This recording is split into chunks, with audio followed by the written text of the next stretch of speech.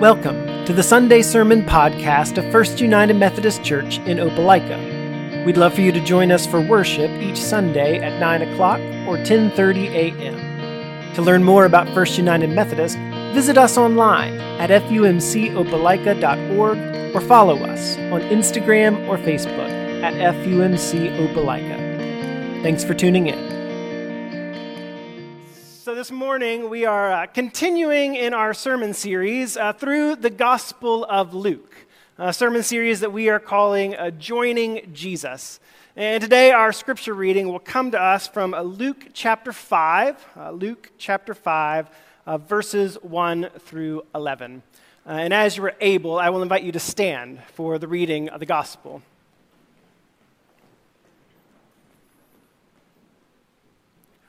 Once, while Jesus was standing beside the lake of Gennesaret, and the crowd was pressing in on him to hear the word of God, he saw two boats there at the shore of the lake. The fishermen had gone out of them and were washing their nets. He, Jesus, got into one of the boats, the one belonging to Simon, and he asked him to put out a little way from the shore. Then he sat down and taught the crowds from the boat. When he had finished speaking, he said to Simon, "Put out into the deep water and let down your nets for a catch." Simon answered, "Master, we have worked all night long, but have caught nothing. Yet if you say so, I will let down the nets." When they had done this, they caught so many fish that their nets were beginning to break. So they signaled to their partners in the other boat to come and help them. And they came and filled both boats so that they began to sink. But when Simon Peter saw it, he fell down at Jesus' knees, saying, "Go away from me, Lord, for I am a sinful man." For he and all who were with him were amazed at the catch of fish that they had taken. And so also were James and John, sons of Zebedee, who were partners with Simon. Then Jesus said to Simon, "Do not be afraid. From now on, you will be catching people." When they had brought their boats to shore, they left everything and followed him. This is the word of God for us, the people of God. Thanks be to God. You may be seated. And let us pray.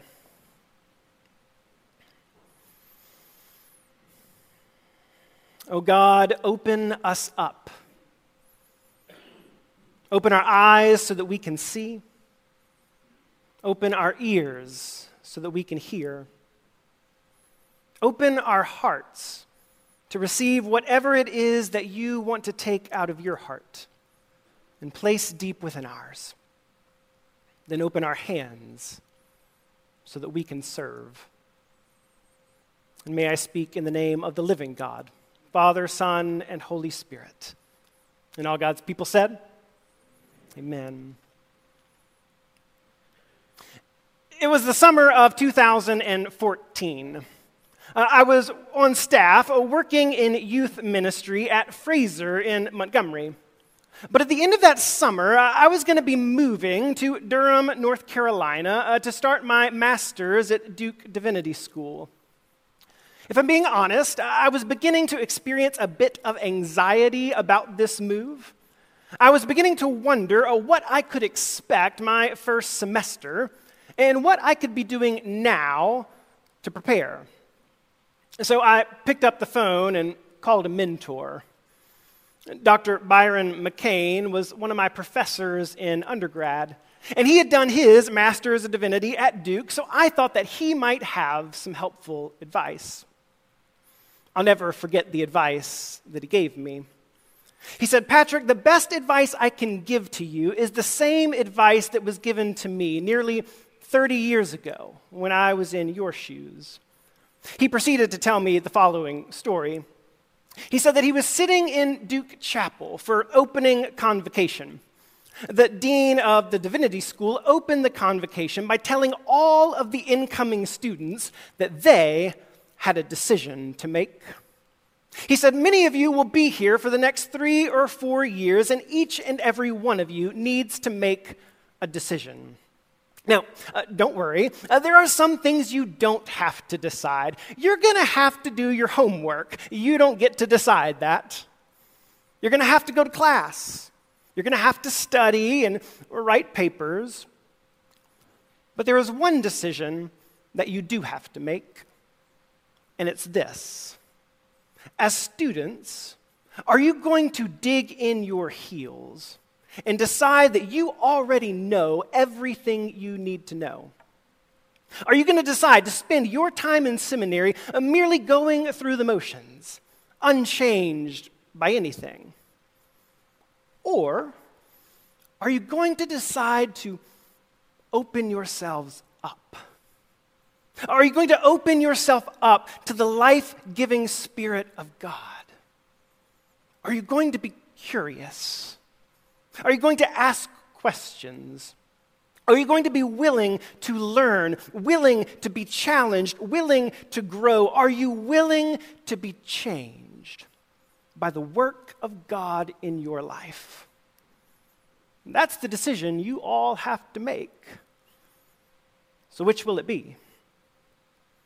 Dr. McCain told me that not one student raised their hand and said, I'm going to be unchanged, thank you. I'm just going to do my homework, write my papers, get my diploma, and go about what I was going to do anyway. No one said that.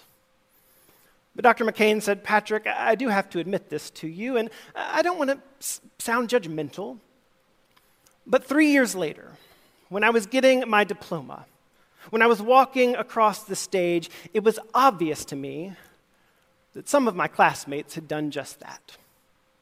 They spent 3 or 4 years learning a lot of really fancy words. They even learned some interesting facts. But there weren't many signs of growth.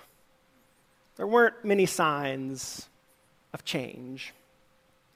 Dr. McCain said, Patrick, this is my advice for you.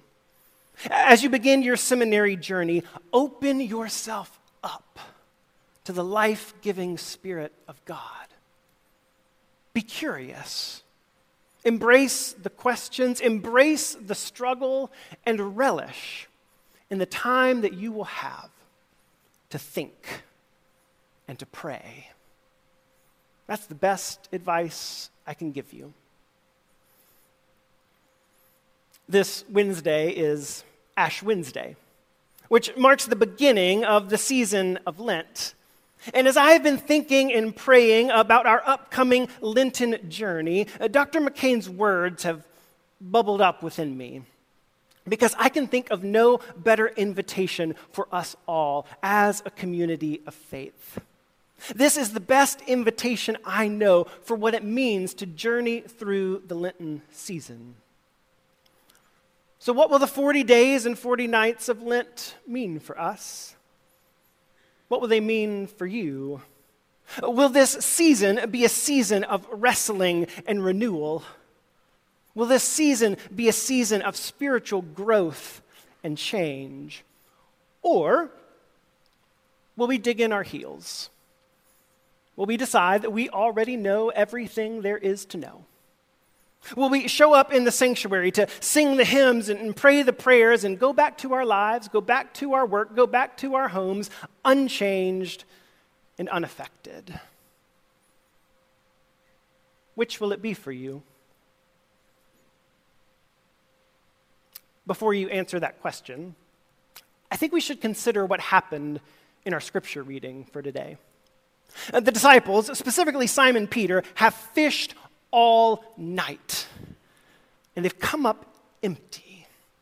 Now, to be clear, Simon Peter grew up fishing. He inherited the practice, the family business, from his father, who probably inherited it from his father. So don't you know that Simon Peter did exactly what he was taught to do? Don't you think that he went about fishing that night just as he was taught?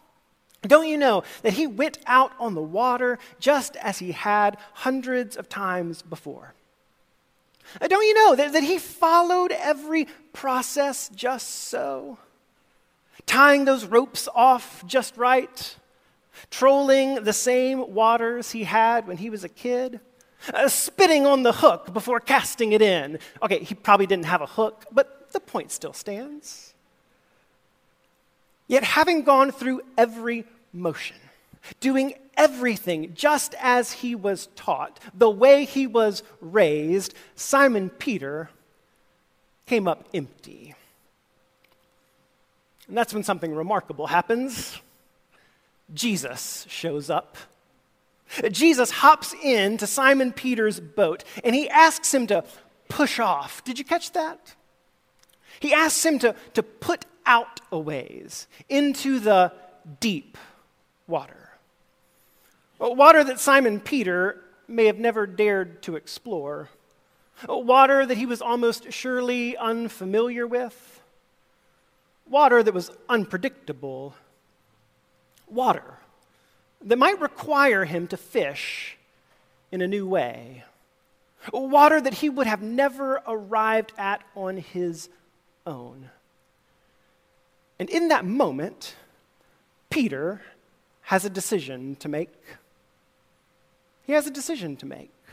Will he dig in his heels?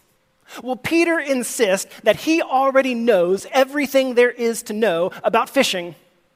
Will he take offense at this wandering preacher telling the fishermen how to do his job? Or will he be curious? Will he take a chance?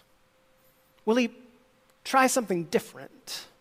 Will he follow Jesus into uncharted waters? David Bowie gave an interview once where he said this. He said, quote, "I think it's terribly dangerous for an artist to fulfill other people's expectations. I think they generally produce their worst work when they do that. The other thing I would say is that if you feel safe in the area you are working in, you're not working in the right area. Always go a little further into the water than you feel you're capable of being in. Go a little out of your depth. And when you don't feel that your feet are quite touching the bottom, you're just about in the right place to do something exciting." End quote. I've been thinking about that quote a lot lately. How it might apply to me, what it might mean for you. Jesus is inviting Peter out of his depth, beyond the safety of what he could easily do on his own. And Peter could have said, "Jesus, I've been working all night. I am ready to clock out, go home, and call it a day." Instead, Simon Peter accepts Jesus' invitation to go into the deep water and throw down their nets. Do you know what happens? They catch more fish than they could ever imagine, more than they could have ever expected. And we know, don't we? We know that in Luke's gospel, fishing isn't just fishing. Luke's gospel is not a fishing manual, after all. It's a metaphor, is it not? It's a metaphor for a life of discipleship. So let me be clear. This is not a story about how Simon Peter caught some fish. This is a story about how Jesus caught Simon Peter and invited him in to a life of discipleship. So I wonder if the same Jesus is summoning you with an invitation today. An invitation to go out a little further, to put out into deeper water, an invitation to take another step of faith, an invitation to take a risk of getting to a place where your feet can't quite touch the bottom. So as we look ahead to Ash Wednesday, in our upcoming Lenten journey, we have to ask ourselves a question, don't we? Be honest with yourself. How often do we simply go through the motions of our faith? How often do we go through the motions, unchanged and unaffected by anything that the living God is doing in our midst? We've got to wrestle with that question. Because the invitation to the Lenten season is an invitation, I believe, to go out into deeper waters, to seek the true depth of our faith, to go deeper in our worship, to seek the depths of God in our practice of prayer, that we might be transformed, just like Simon Peter. Now, Simon Peter sometimes gets a bad rap. He has a tendency to put his foot in his mouth. He has a tendency to speak before he thinks. He has a tendency to act before he prays. But friends, we are no different than the disciples we read about. We can't do any of this alone. In order to push off into deeper waters, we have to be open to Jesus jumping into our boats and into our lives and leading us there. We know that we need God's guidance. We know that we need God's strength, and we surely know that we need God's mercy and forgiveness. We cannot do any of this by ourselves. That's what Ash Wednesday is all about. I hope you will make it a point to gather with us for our Ash Wednesday service. On Ash Wednesday, we will be reminded of our frailty and our finitude, but we will also be reminded of the love God has for us. On Ash Wednesday, we will receive ashes on our foreheads. If you've never been, it's a bit of a messy process. But those ashes are there to remind us of our own messiness. Those ashes are there to humble us. From dust you came, and to dust you shall return. It's another way of saying, by myself, I don't have the ability or the capacity to pull any of this off. It's another way of saying, I can't do this on my own. Maybe you're here this morning, and you feel like you've got nothing left to give. Now, if I was a Baptist preacher, I'd say every head bowed, every eye closed. Now raise your hand if you've got nothing left to give. I'm not going to do that. But if that's you today, know that you are not alone in this room. Maybe you're a teacher, and you don't feel like you have another lesson plan left in you. Maybe you're a nurse, and you don't feel like you have another batch of empathy to extend to your patients who apparently don't care to listen to what you have to say anyway. Maybe you're a caretaker, and you're exhausted from watching someone you love be destroyed by a disease you are helpless to stop. Maybe you're a mother or a father, a stepmother or a stepfather, and you don't feel like you know how to make a good parenting decision anymore, given the compounding complexities of your family life. Maybe you've tried everything you know how to do, and you got nothing to show for it.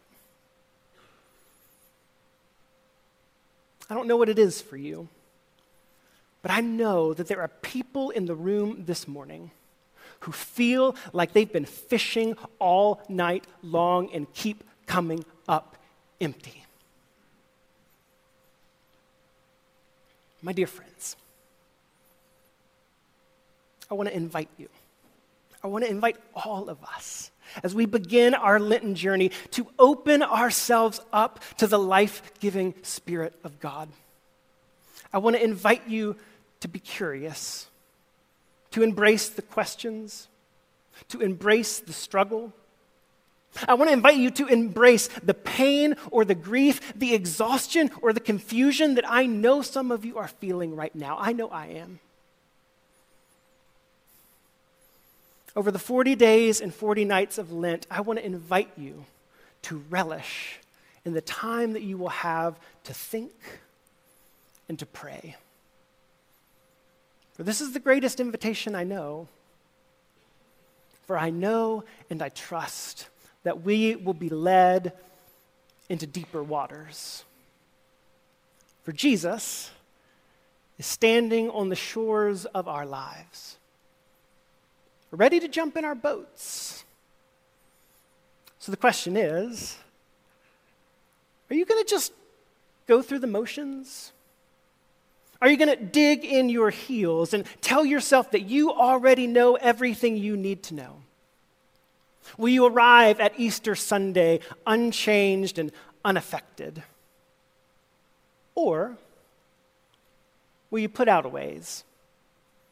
Will you push off just a bit? Will you explore unfamiliar waters? Will you let your nets down into the deep? Will you accept Jesus' invitation to journey into deeper waters?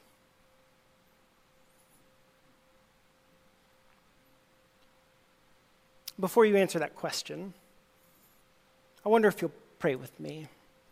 But as we pray, I want to invite all of you, just where you are, to hold out your hands just like this, and to leave them there. Take a deep breath, and let us pray.